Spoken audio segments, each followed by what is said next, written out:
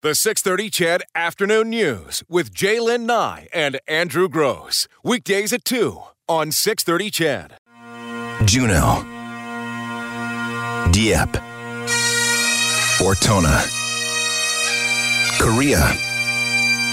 Canada remembers.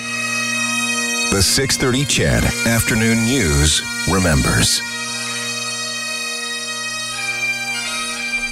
Well, Remembrance Day services will be taking place across the city on Sunday, including the largest one indoors at the Butterdome.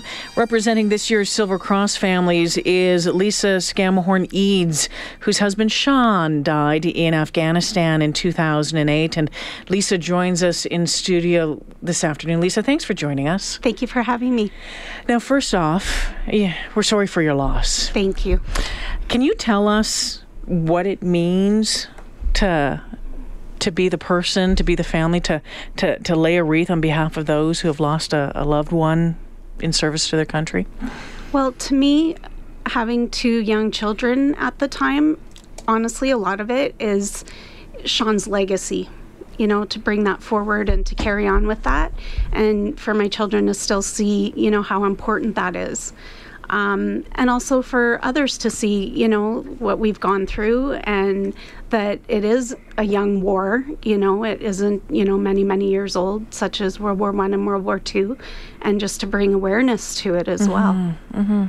Tell us about Sean. I want to know about your husband. Well, Sean had a very infectious smile. He could really make people smile. They say he has a big toothy grin, which he did for sure. And my daughter Brianna got that from him. And he was a very A-type personality, which got him very far in his career. And he was a black belt in jiu-jitsu, which he was very proud of. And he would often teach unarmed combat to his troops. And he just was a really great partner. We meshed really well together, and he was my yin and yang. How did you meet? How did we meet? Well, I think... If that's any of our business. Sorry, Lisa. We met, I think, how a lot of other people met. We met in a club, to be honest. We did. And his friend was, trying to bother me, and he told his friend to get lost, and and the rest is history. And with a black belt in jiu-jitsu, they got Why lost. not, eh? Exactly. And what was his job? What did he do? His job he was a combat engineer. So that entailed a lot of things, but what his specific job was, he was an EOD tech, so explosive ordnance disposal. So that involved a lot of mines, booby traps, landmines, all of that. So that would be disarming them or putting them together to figure out how they were made. So in Afghanistan, he was busy. Very. Wow. Very. To me, that's a scary job. Very. Well, yeah, obviously. Yeah, no, I'm sorry. I didn't mean obviously. I'm just sort of absorbing that. And I'm sorry, but how did we lose Sean? We lost him to a roadside bombing, along with two other of his troops. And there was a fourth seriously injured. And how, take us, if you don't mind, to that day when I guess somebody knocks on your door? Well, what happened was I was at work that day, and it was morning. This was August 20th, 2008. August 20th, 2008, correct. And I was at work that morning, and there was a mix-up. What happened is Sean's commanding officer of his unit called my cell phone instead of my work phone to find out if I was there. And he ended up talking to me, and they always say he's the very last person you want to hear from. Mm-hmm. And I asked politely, who am I speaking with? And he said, that's a fair question. He said, this is, Sean's commanding officer. And I knew right away, that that's what had happened. Because like I said, they say that's the very last person you want to hear from. Now, Sean was based here. He was with 1 Combat Engineer Regiment. Correct. And this is where you were making your home, and you were having your children. This was also his 3rd tour of Afghanistan. 3rd in Afghanistan, and he served in Bosnia as well. Kosovo. Kosovo. Did you have those conversations before he went away, when he went on tour, about what to do if, what would happen if, what to expect if? Absolutely. Really? Absolutely. We were that couple. We talked about everything, about what would happen if he, if something terrible happened to him. We had it all laid out, what he wanted to happen with him, what he wanted me to do with the girls, what his wishes were. We had all our wills and paperwork Everything all done. put together, all done before he left. So, which honestly saved me a lot of heartache and making a lot of decisions that I wouldn't have had to make otherwise. Do you remember anything specific that he said that got you through those days afterwards? Honestly, he always wanted me to make sure that I had a house and a swing set for the girls in the backyard. That's what he always wanted to make sure that we had and that we would always have. Yeah. As a dad, I'm sure it would have been very important to Sean that his memory remain intact with his children, that he would want them to remember him. Is there ways that you do that? Actually, there is. We celebrate a lot of occasions. We celebrate his birthday. Actually, we celebrate the date of his passing as well. We make it a celebration of life. And we do different things depending on, the children have grown up and depends on their age and what, they want to do. We'll often maybe just go out for dinner. We'll, let balloons go with messages or, different things like that. But we do definitely, make a point of making those days special. The girls were 7 and 4 when Sean died. They're now 17 and 14. Yes, they are. You were telling us a story about I think it was Naya's birthday. It was Brianna's birthday. Was just a few days after Sean's death, and you often hear stories about the way people support you through different things, and your assisting officer wanted to make sure that Brianna's birthday wasn't always associated with her dad's death. Tell us what he did. Well, Brianna's birthday was 5 days after Sean's passing, and my assisting officer wanted Brianna's birthday to never be associated with his passing. So what they did is they had a great big Hannah Montana birthday party at Chuck E. Cheese. And this was in Ottawa. This was in Ottawa during the time we were there going through everything. And to this day, that's all she remembers is having this beautiful big birthday party at Chuck E. Cheese. So I'm very grateful that, there were people out there that were that thoughtful and thought about these things. And, years later, they've made an impact. Is that where the support comes from? Other families? Where, when you have a loss like this, does the support come from? The support comes from here. It comes from your units. It comes from our area. When Sean passed away, they assigned what's called an assisting officer, who was somebody from Sean's unit, and they're assigned to you day and night. They're your contact go-to person, and they support you and do everything with you. That's a great idea that it's from the same unit. You'd want to have somebody that somehow connects you to Sean. Yeah, exactly. Yeah, wow. So, Lisa, 2008, you're at Trenton. You're in Trenton for the repatriation ceremony. It's, the war had started, 6 years earlier. You'd been watching, I'm sure, you had been watching the news coverage of, the ceremonies that had happened in the years prior, and that Highway to Heroes, all of that, and then you find yourself standing there. It must have, I can't even imagine what that was like for you. I actually almost passed out, Just the grief was so overwhelming, but I didn't have the luxury of that. I had 2 little girls that I had to take care of that were on either side of me that I had to hold up, and they supported me in their own little way, and we got through it, and that's, I'm grateful for that now. What strength, though, that you've shown, and what a lesson that you've shown for your girls. Thank you.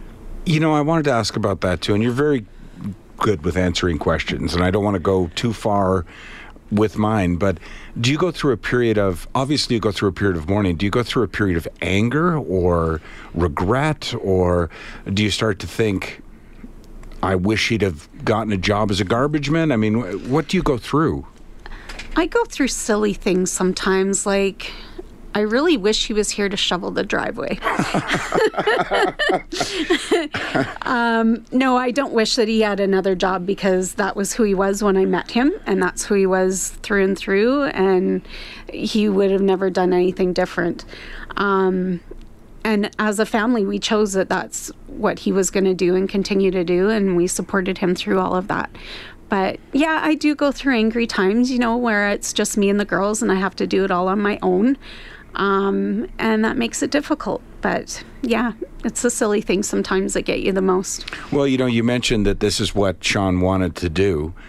And I know I asked you about Sean already, but is there anything that, if Sean were sitting beside you right now, he'd want our listeners to know, or that he'd want to say to just Canadians? Sorry, could you repeat that? You said that Sean did what he wanted to do by serving. Right. But he paid the ultimate sacrifice for that. Is there, I don't know how to ask the question. I guess what I'm asking is there just anything else about Sean you want our listeners to know, or anything, that Sean would want our listeners to know? That I don't think that he regrets what happened to him. I think that he knows that he paid the price and that it was worth it, because he saved so many other lives in giving his life and making that ultimate sacrifice that he knew was always a possibility.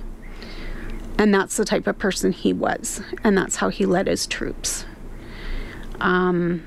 That's what I take away from his character and the type of person he was. The girls are going to be with you on Sunday, helping to lay that wreath on behalf of the Silver Cross families. What have you talked to them about that? I told them, that sometimes we have a little bit of a responsibility to our community, to make people aware of, the families that are in our community, and that, we want to be part of all that, and to lay the wreath in the name of their dad, and, just be aware. You're not alone, certainly in Edmonton, when it comes to wearing the Silver Cross. No, unfortunately not. No, there is a number of, obviously, spouses that have lost theirs in Afghanistan. Tell us about that bond that you have with some of the other Silver Cross wives and families, and how that helps you when you're facing one of those tough times. Honestly, the other Memorial Cross families that I have met and become close to are probably going to be the closest friends I have for the rest of my life. When you go through that sort of loss and tragedy that you share in the same capacity, you just don't have that with your friend next door or the person down the street. You just, for instance, my one friend, I said I could call her in the middle of the night no matter what, and she'd be on my doorstep to help me, and I could say that for any one of us. So it's just that we have our own little bond, our own little group, and it's really important to us to have that support. We've asked you about what it means to lay a wreath and what it means to see a name on a wall or a plaque.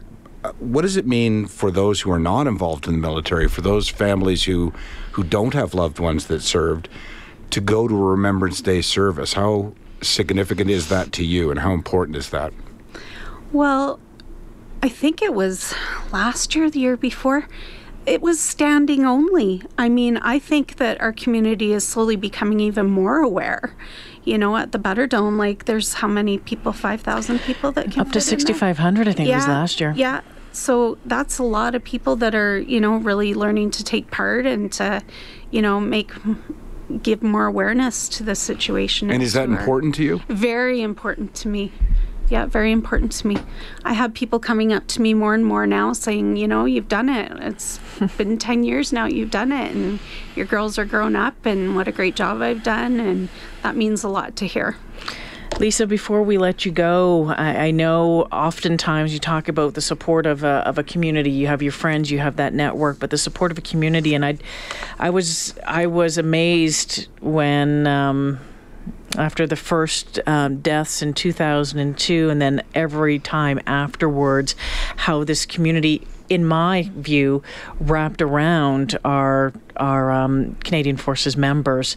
What do you want to say to those listening about maybe wrapping their arms around you, even if it was from a distance, in the months and the years afterwards?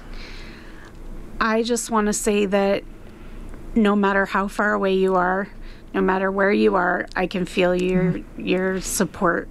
And I know, Facebook's a wonderful thing. I'm just going to say it. It really is. There's always those times where somebody just, 2 little words, how are you doing? And even the odd phone call. People you may not have seen for a while, but, they're still there and they're still supporting you, and they'll always be there. Lisa Scammahorn-Eads joining us this afternoon. She'll be laying the wreath on behalf of the Silver Cross families and Memorial Cross families, depending on which area you remember that from, at the Butterdome ceremony. On Sunday, her husband, Sergeant Sean Eads, died August 20th, 2008 in Afghanistan.